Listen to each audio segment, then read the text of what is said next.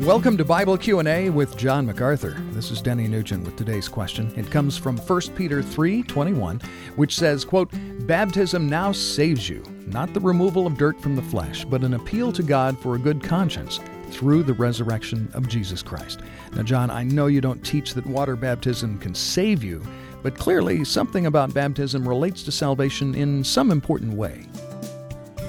Well, there are people, believe it or not, Denny, who would say that 1 Peter 3:21, which says baptism now saves you, means that you need to be baptized in water to be saved. But how strange is that when the next line is not the removal of dirt from the flesh? Clearly, what Peter is saying is that there is no water that can save anyone.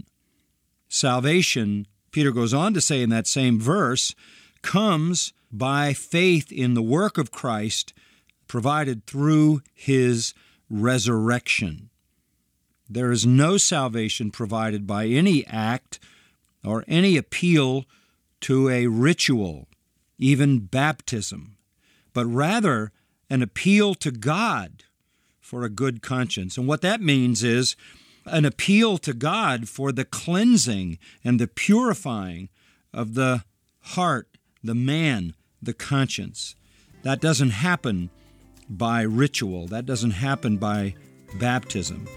The only way a person can appeal to God for a good conscience is to appeal to God for the salvation that is provided in the only ark of safety, the Lord Jesus Christ, through faith in His death and resurrection. If you'd like more in-depth teaching from 1 Peter or to submit your question for John, go to MacArthurCommentaries.com.